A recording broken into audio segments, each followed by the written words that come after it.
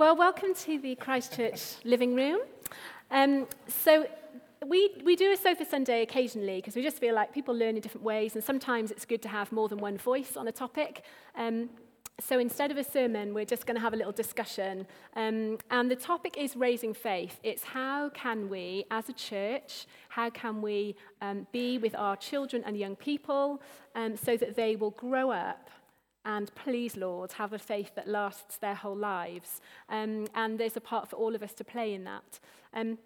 The other thing to say at this point is please don't think that anyone's up here because they think they're perfect parents or they're experts on this at all. We are trying to do it just the same as everyone else here, making mistakes and having some small victories along the way. So no one's perfect. So let's just introduce the panel. So I kind of represent the primary years, really. So Andy and I have two boys who are 5 and 8 next week. So we are very much in the thick of primary years. Then this is, do you want to introduce yourselves? Yep. I'm Graham. I used to be married to Karen. Next 13, both. 15 tomorrow is good enough. And out there somewhere doing what I do. Great. So you're in the thick of the teenage years. And Karen, as well as being a parent and a member of Christchurch, you also run Life and Soul. Do you want to tell us very briefly? Yeah, Life and Soul works with children and young people aged 0 to 25, young homeless teenage parents, and then kids in primary and secondary school. Great. And Tim and Jan, this is our vicar and our director of children's work. They're also husband and wife. And how old are your children? Well, it seems like we've all got 29 and 27, so they're grown up now and both married and living independently. So we're looking back on that now. Yeah, great. Okay, well, we're going to do this discussion in 4 sections. So we're covering why raising faith matters. We're going to have a little chat about the pressures on children and young people. We're going to look at what can a parent do. So if you are a parent here this morning, or a grandparent, or a godparent, or auntie and uncle, or you have children in your lives, what can you do to help this? And then finally, what can we all do? So it might be that you're sitting there this morning thinking, well, I don't have children, or, this is not relevant to me. It absolutely is, because we really want to look at what can all of us as a church do on this topic. Okay, so first, why raising faith matters. I guess the first question is, why are we doing a Sofa Sunday on this topic? Why is it so important?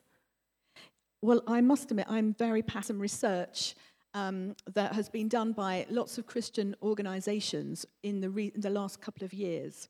And they've been concerned about the fact that there's declining numbers of children in many, many churches across our land.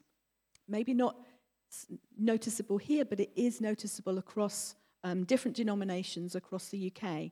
And in this research, they found out that 42% of Christians today will attribute their faith to having grown up in a Christian home. While that is one fact, the other fact is that over 50%, they reckon 50% of the children who are growing up in Christian homes will not be keeping their faith as an adult. So that's quite a shocking figure, isn't it? So it means that, for example, our children here, maybe only 50% of them will be Christians when they're independent adults. And the other fact that I found very helpful is the fact that if you think about how many hours we as Children's Church, Kingdom Kids, have to teach children at church, it's just 1 hour a week, a very small amount of time, compared to the amount of time those children are at home with parents. And research shows that the keeping their faith is, unsurprisingly, parents. So parents are the biggest one, followed next by church leaders. No pressure. Christian friends comes next, youth leaders after that, and then Sunday school leaders. So that is the hierarchy of influence that we have on children.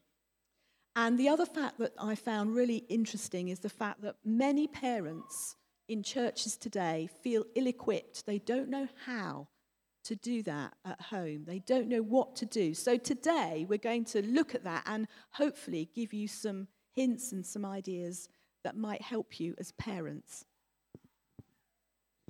I think the reason it's important is because in that passage we had read from Deuteronomy, most of us would, I'm sure, say, yes, absolutely, of course we should love the Lord our God with all our heart and our soul and our strength. Of course we should, we believe that. But that same command to do that also says that we need to talk to our children about our faith and be helping them to grow their own faith. It isn't something that is an option. It's a command, if you like, along with the commands to love God.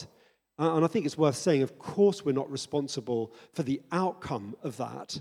But I hear parents in central London. I remember having a conversation with some parents that said, well, we think it's important that we're neutral. We don't want our children to be coerced into the Christian faith.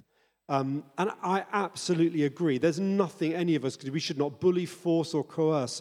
You can't make your children have faith. Of course you can't. But I absolutely disagree that parents should be creating a neutral environment for your children to be free to choose faith or not. It's not neutral out there. You know, our kids, even if you try to limit their screen time, Google are tracking their online movements. They are targeting them with advertising. The culture out there is not neutral. If you think that we're wanting to give our kids a free kind of reign, they're not free at all. They're being completely bamboozled by stuff out there that we have no control over. Things that they're seeing online, things that we might wish they didn't see. And we're foolish if we think that it's just neutral and that we therefore want to let our children make their own choices. People are trying to force and coerce them in every conceivable way, at school, through social media, in every way.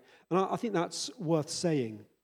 And my final point, Jen and I have made a will, and we would love our children in some way to benefit from the work of our labours.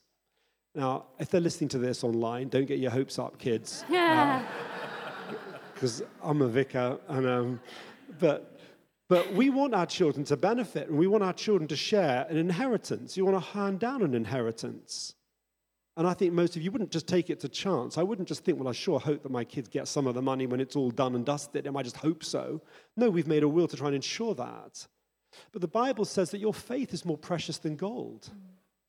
Why wouldn't you want to try and secure an inheritance for your children when it comes to faith? And I'm sometimes surprised, not from people here, but I'm surprised out there, and I hear parents sort of saying, oh, well, it's not really my kind of, it's not my. Listen, you can't force the outcome of our children, none of us can. But that doesn't mean we do nothing and that we shouldn't be passionate about trying to do what we can to leave our children an inheritance of faith. If you're doing it with your money, why are we doing it with our faith? Well, I pray that we are. Yeah, that's great. And then I guess the next question is, why are we talking about this on a Sunday morning? We could just do a little parents thing, in a corner, and for people who are interested, why are we doing a whole Sunday morning on this? Why is it that important for all of us? The answer to that question is it takes a whole church to raise a Christian, doesn't it? It's not just about individual families, but it's about all of us at Christ Church, making our church a place where children feel comfortable, children feel accepted and loved, they feel valued as equal members. And all of us here, we're probably grandparents, we're probably aunties and uncles, we may be godparents. I suspect all of us have children in our lives somewhere. And we as Christians, we can have an influence on those children that we know by the way that we interact with them and by the way that we model our faith in front of them. So it is relevant to us all. And the research, just to finally mention this research, again, children receiving positive multi-generational input from the wider family of the church is one of the top factors that research shows influences children to continue with their faith. So what do we mean by that? We mean just treating children as equal and valuable members of our church. We interact with them. We don't look down at them. We don't always put them in another room where we're not all together. That is one of the reasons we start all together as a church family. We worship together with the children, and that's a really important value to us here at Christ Church. Yeah, just also, and that passage from Deuteronomy, I think today we sort of like read it on my own Bible. I take it into my own living room, in my own home, and I imagine that it's God speaking to me through Deuteronomy in my own home, to me, in my house. This was written to a community. I mean, the people that first heard these words from Deuteronomy, most of them didn't read. They couldn't write. They were hearing it read to them by the elders of their community. And when it says your children, nobody heard that as my children. They heard that as the children of the community, our children, of which all of us have a part to play. That's the context of Deuteronomy. You can't make this about my little thing. This was about your children, meaning the children who belong to the faith community. And so it is something that all of us, therefore, has a responsibility to pray for and to be involved with. That's great, actually. It's quite encouraging to think we can come along on a Sunday morning and all have a part to play in it, even with just how we interact with the children and young people that are here. Okay, so that's why it's important. Let's move on to thinking about some of the pressures that face children and young people today. Karen, I mean, particularly you, running Life and Soul, you guys all deal with young people. Share with us, this might be quite shocking for us, but, share with us some of the pressures that are, if we want to face up to the reality that are facing our children and young people. Sure. One of the projects that we do is called Connect Mentoring, probably see it in the window. And we see about 55 kids a week, one-to-one every week. And I've seen three kind of distinct areas of pressures, and I'm not going to say social media, one of the drugs, like alcohol and like, drugs. It's just another drug. And so I think it's really irresponsible of us to blame it purely on social media, because that's just kind of an outlet, as it were. What I would say, the three pressures that face, the first one I would say is time, quality time. That there's so little quality time for our young people, one-to-one, that we're not creating. And so if they're self-soothing themselves with social media, as we do, or as a distraction, we're not creating the space for them in the noise of life.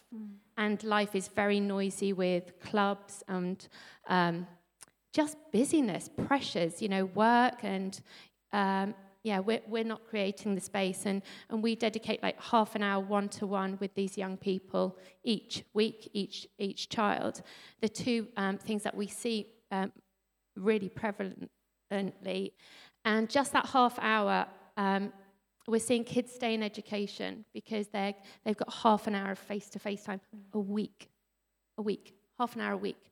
And I remember years ago that I did a parenting course to try and help our young homeless kids, and that parenting course said, if you could give your child 10 minutes one-to-one a day, just 10 minutes, it will have a profound effect. And it goes against the grain to say that training also said, even at the expense of another child, if it's one-to-one. So dare to let one child feel left out, to have dedicated one-to-one time with the other, because that child receives 100% of your time, and then the next time, the other child will receive 100% of your time. So I'd say that's the first pressure, is just time, giving time. The second one, I would say, is fear. Fear of missing out, not measuring up, not feeling accepted, not good enough, just not measuring up, And I felt it here, like fear that we are failing as parents on a daily basis, But fear is a big driver, and social media reinforces that. Time with our kids, then we can make them feel accepted and loved. And then the third thing I would say is a huge pressure on our young people is over-sexualization of society.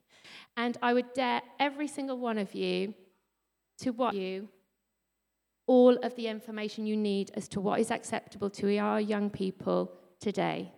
It's really, really tough being a teenager, but they are gorgeous individuals, as much as they drive us crazy.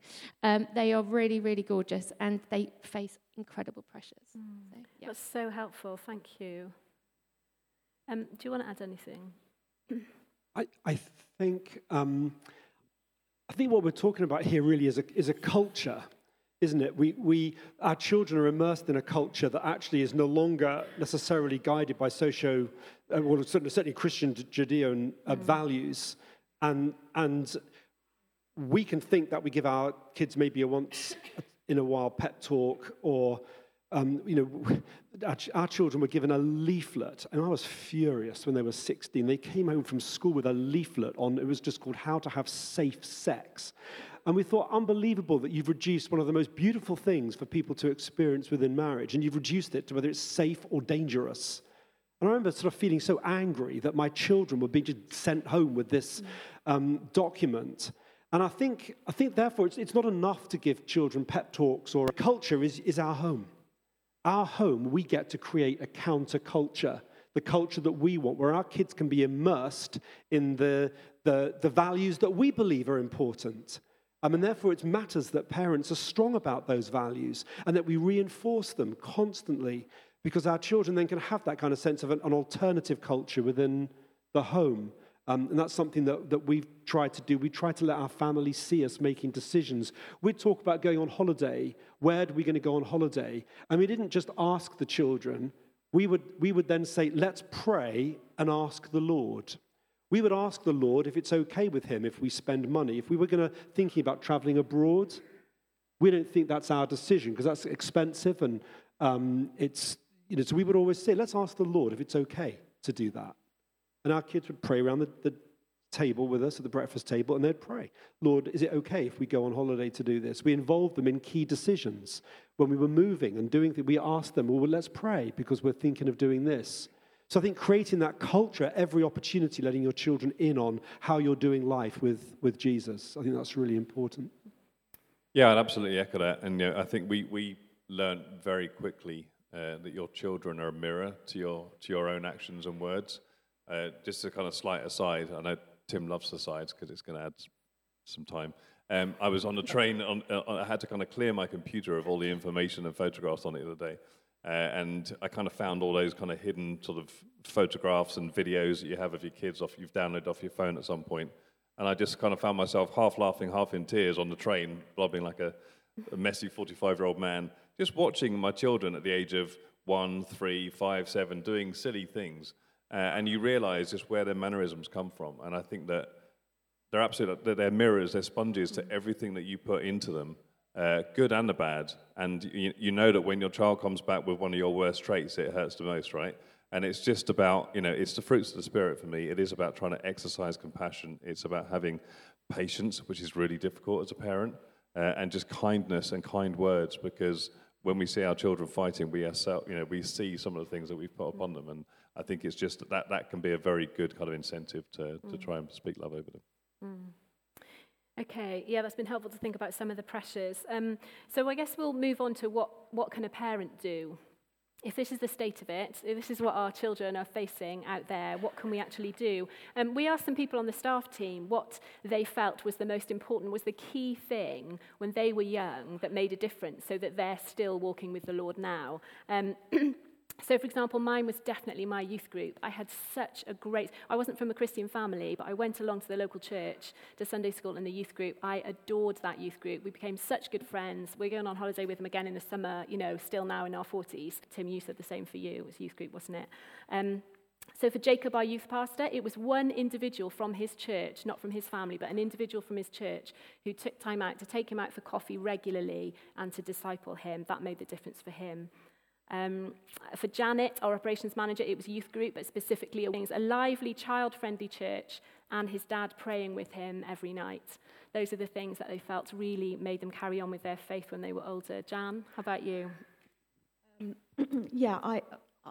For me personally, it was reading my Bible every evening, and I was involved in the choir. I was involved in Sunday school, and I've been asking people all week actually, if I knew they grew up in a Christian home, what do you think made the difference? And I was asking my own children.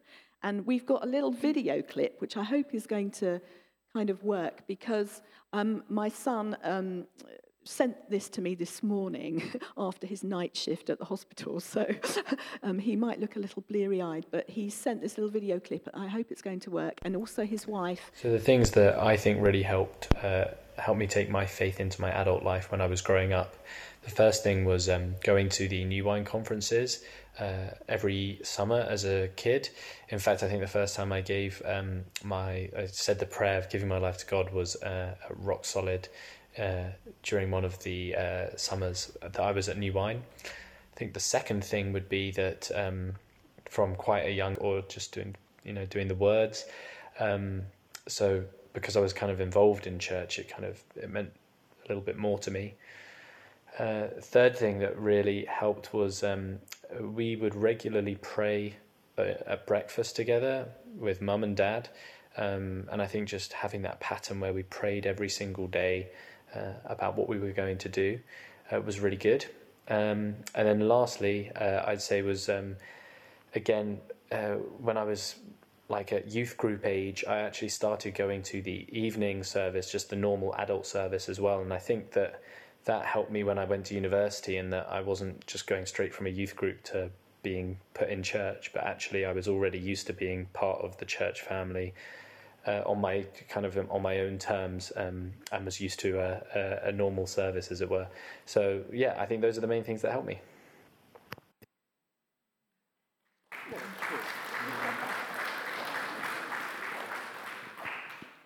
Do we have the other one? Most influential things for me would be, one, having really solid friendships and having the time to nourish these outside of church. Two, having parents that were really open about their faith journey and giving time to me and my sister to explore it. And thirdly, just being part of the church family that were like my parents, and people that were like my sisters and brothers that actually weren't my family but acted like it. That's great. So Alice said there, didn't she, the church. The church was all part of what made a difference for her, not just her parents, but the whole church. And I think that's really a message that we want to really come across today, is that we're all part of this. Okay, I'm going to ask the panel to whiz through the answers to this next question, because I'm aware of time. So I've asked each of them to pick out one major lesson, one major thing that they would want to highlight about raising children for a lifetime of faith. Tim? It's just that, I think Graham already said it, you model, if you want your children to pray, you've got to pray, and you've got to pray with them. If you want your children to seek God's guidance for their future, then you've got to be seeking God's guidance for your future and letting them see that that's what you're doing and involving them in the process. Brilliant. Jan? Ben mentioned, and Alice as well, the Christian conferences. I think I know schedule. When you want family holidays, when you want to visit family, whatever it is you're planning to do, it costs to set aside time to go to a Christian conference like New Wine or Spring Harvest. But it really pays dividends. It's very planning your summer plans to factor in something that's going to really help your kids. And Ben also mentioned that everyday prayer. And I actually believe that praying with them and praying for them are the two most precious things. I met with a friend regularly to pray for my kids. She had similar age kids, and we prayed them through everything that happened in their week, and I really believe that made a difference. Brilliant. Karen, Graham? I think for me, I wasn't brought up in a Christian household, but I do have a very strong sense of who I am and how I was brought up and the love that I experienced. But I think it wasn't until I became a parent that I realized just how much my parents loved me and how many sacrifices they would make. But I also know that the way I was parented it kind of influences the way that I parent now. So it makes me think twice. I think, actually the way that I'm going to parent my children will influence the way they parent their children. So all my actions, all my words will have an influence on my grandchildren as well. So just appreciating the length and the depth of words that you have. Yeah, prayer definitely for me. And we have quiet time at 6:30 every morning with each other for them. And then if the boys are up, they'll come and pray with us. But I would just really value advice on how to pray more with my children. I'll pray over them for specific things or pray with them. But because they take themselves to bed, we don't do that bedtime prayer anymore. Do you know what I mean? So just feeling like that's enough would be great. And just that Romans 12 of just place your everyday, your run-of-the-mill life, you're getting up and just trying to follow that. That's been my lesson. Could I just add, it's difficult because I don't want to sort of anyone to feel got at, but can I just make a plea for this as a dad? Dads, don't leave praying with your kids to mum. Children grow up thinking Christianity is a girl's thing. It's a guy's thing. Amen. And children need to, I know it's difficult because often men are going out to work really early and maybe the children are in bed when you come back late. I understand that. Creep into their room, kneel by their bedside. Doesn't matter if they're not even awake. You just go and you just lay a hand on them and you pray. If you don't know what to pray, ask me. I'll give you some prayers, some model prayers you can pray. Because I understand it can be difficult, but we've got to do it, men. We've got to be seen to take that lead. I don't want to get into the whole, male sort of headship. It's not about that. It's about being responsible in the family for my role within it as a dad, as a man. And our resources, or you just want, what do I pray for my kids? I'll tell you prayers. Go into their rooms. I prayed for my kids when they were fast asleep. I'd lay a hand on them and I'd pray. I'd just ask for God's blessing on them. I'd pray for the women they would marry one day. I prayed for them at an early age. I'd know and taking that responsibility within our families to do that. Just wanted to get that in. Thanks, Tim.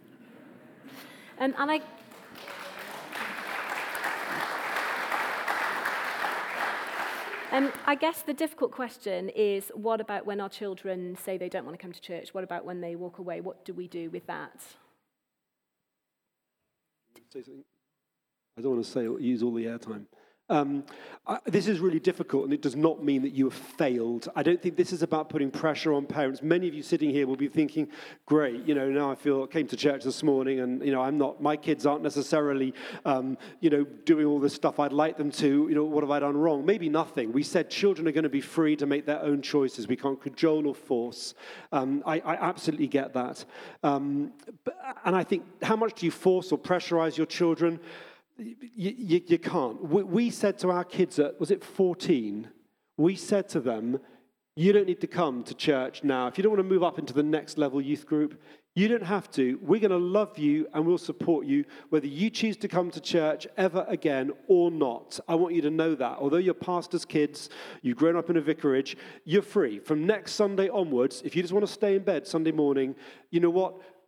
We'd love you not to, but we're going to love you just the same. And we want you to know that we don't love you because we're hoping you'll be little Christians. We love you because you're our children, and we're absolutely committed to that. We gave our children a choice, and we'd already decided what we're going to do. If they decide not to go ever again, we'll keep praying for them, but we will accept and respect their choice. That was what we did as a family. Actually, both our boys chose to continue going to church, and we were thrilled to bits with that. But we know better parents than us for whom it hasn't worked out like that. So we know that none of this guarantees anything, but it's doing what we can, isn't it? We're not responsible for the outcome, but we are responsible to do what God has called us to do. And I think that's important.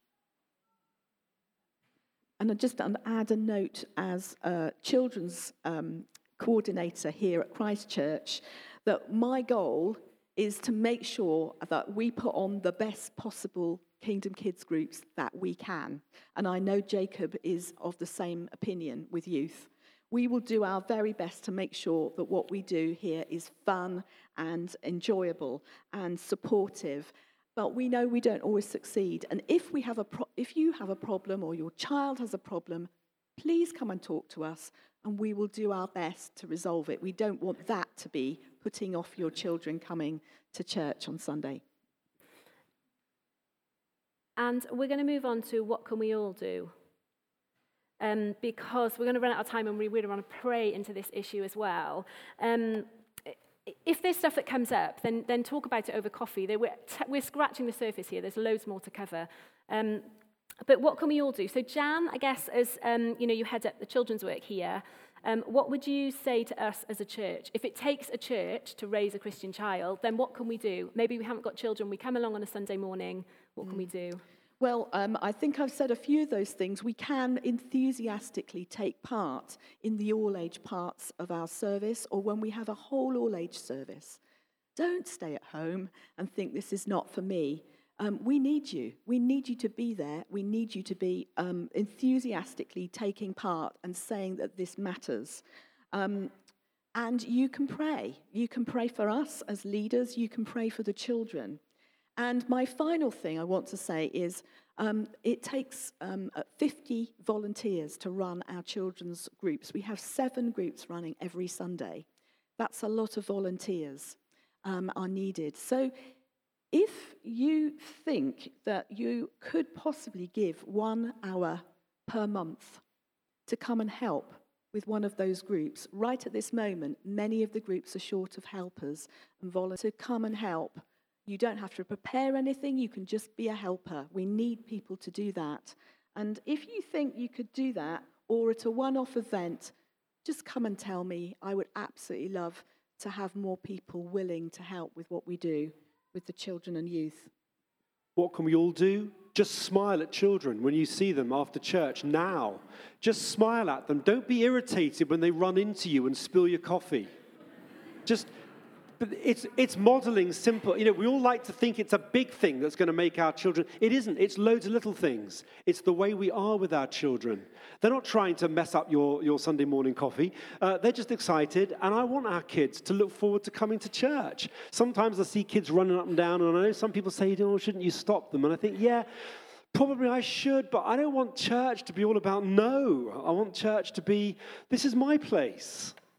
So it's a balance. We want our kids to be safe, but I want them to look forward to coming to Christ Church and to think, this is my place as well. And so we want to get that balance right. And I just want to say, I know you want to move us on, but I just want to say to parents, I absolutely, we've got friends, really great friends, lots of friends. We've got loads of friends, but we've got some great friends whose children haven't chosen to continue in their Christian faith. And we understand there'll be loads of people here thinking, well, my children, they're 18, 19, they're not walking with the Lord, and I feel terrible. Don't feel terrible. This is not meant to condemn anyone. And remember, life, it's a long race. We meet people on alpha courses in their 30s and 40s all the time wanting to return to the faith they once had. It's not parent. You're still, even when they're 30, and we're discovering this now, you never stop being parents. You never stop aching for your children. Keep praying for them. Even if they're 20, 30, 40, keep praying for them. Your job isn't done as a parent yet. It's a long race. They can come back to Christ, and we see that happening all the time, don't we? People say, I once knew this. I once believed this. I think it's time to reconnect with my faith again. So please don't be discouraged, but just think, what can I do from here on? That's what counts, doing what you can from now on. Yeah, that's great. We want to leave you with some practical things, because it might be that you've heard something you think, I think what we're saying is we need to be intentional about this, isn't it? As parents, let's be intentional about passing our faith to our kids, and as a church, let's be intentional about all having a part to play. So a couple of practical things from me. This is a book I recommend, which is called Sacred Parenting by a guy called Gary Thomas. I read it on some holiday last year, and it has really, really impacted me. It's not about how to be a parent. It's about how God uses us being parents to shape us and form us through all those trials and joys. That really made me see parenting in a different way, so I highly recommend that one. Called Raising Faith, and it's written by Care for the Family, a brilliant organisation. They've written a whole course, video course as well, which you can do. But I've got lots of copies. We've got about 20 copies of these available. And we've got them, they're actually half price. We've got them for £2.50. So come to the bookstall if you'd like to buy one of those today. And it's got loads of help for particularly people parenting alone. It's got help for people who've adopted children. It's got help for people with children with additional needs, all kinds of help in that book. It's brilliant. This is also a book by New Wine, which is an amazing top tips for parents. There's 20 top tips in there. And this one here is called Sticky Faith. It's actually practical ideas. So when Tim was talking about prayer and you think, I don't know how to pray for my kids, this book is full of ideas. So we've got a couple of copies of that on the bookstore, or you can just get it from Amazon. But the other thing I wanted to tell you mostly about is something called the Kitchen Table Project. Who's heard of the Kitchen Table Project? Brilliant. I'm so glad to hear a website, and you get a monthly email, and that is like top tips for parents that have come from all the experts and all the research, and it's brilliant. It's full of brilliant ideas. So there's some very practical things that you can do. Brilliant. And finally, Karen and Graham, I get the sense, I know you and your boys a little bit, and I get the sense that you're very much, just as a family, always trying to point things back to God, whatever the daily life situation is. Is that what you'd say as a kind of practical thing? Yeah, because we are the alpha people. I was away from faith for 20 years and came back, and Gray wasn't in a Christian household at all. So we know what life is without God, and we really want God to be a part of our boys' lives. And it's getting them to pray for us, and then saying to them, thank you for praying for me, because that was such an answer to prayer today, and pointing, thank you, Jesus, for the parking space. And even when we have builders in our house, our builders got to say, praise the Lord, because in everything it's like, wow, praise the Lord, praise the Lord, praise the Lord. And so it's just making the praise the part of everything and pointing to him the whole time, so they are fully aware at every single moment, a lot of the time, but that's just what we're doing. Brilliant. Should we say thank you to these guys? That's really helpful. Thank you.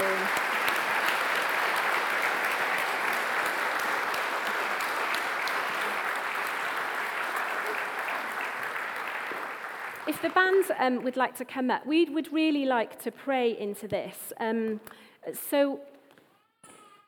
It might be that you're sitting there thinking, that's all very well, but my chances have been and gone, and my kids are not now walking with the Lord. And what we want to do this morning is invite you to come up so that someone can come and stand with you in that pain and disappointment, and to pray and to say, like Tim said, it's not over. It's not over yet. We're starting from where we are now. And no matter how old your children are, they might be teenagers, they might be grown up, might be in all sorts of situations, but we start from here and now, and we pray together. There's absolutely no judgment here. We simply want to stand with you and pray that your child or children would come to the Lord or come back to the Lord, don't we? Yeah, there's a strong prayer, isn't there, about the prodigals returning. And we just want to pray that God will be, that kind of spirit that God stirs up in the lives of people who become dissatisfied. The prodigal son, he came to his senses. And we want to pray that there'll be a coming to our senses for their children. If you're in my church and I'm your vicar, I'm your kids' vicar. Whether they're 5 years old or 50 years old, I'll be their vicar too. And if they're not walking with the Lord, I want to pray with you for them, because they're our children. So shall we stand together? And we just want the privilege of praying. So if you'd like to come, just let us pray with you. For your children, we're not going to ask you any questions. We're just going to stand with you, that God will give you the grace, maybe to keep praying and keep hoping where you've maybe felt, is there any hope? We just believe there is always, because we see it. We see people coming back to faith all the time.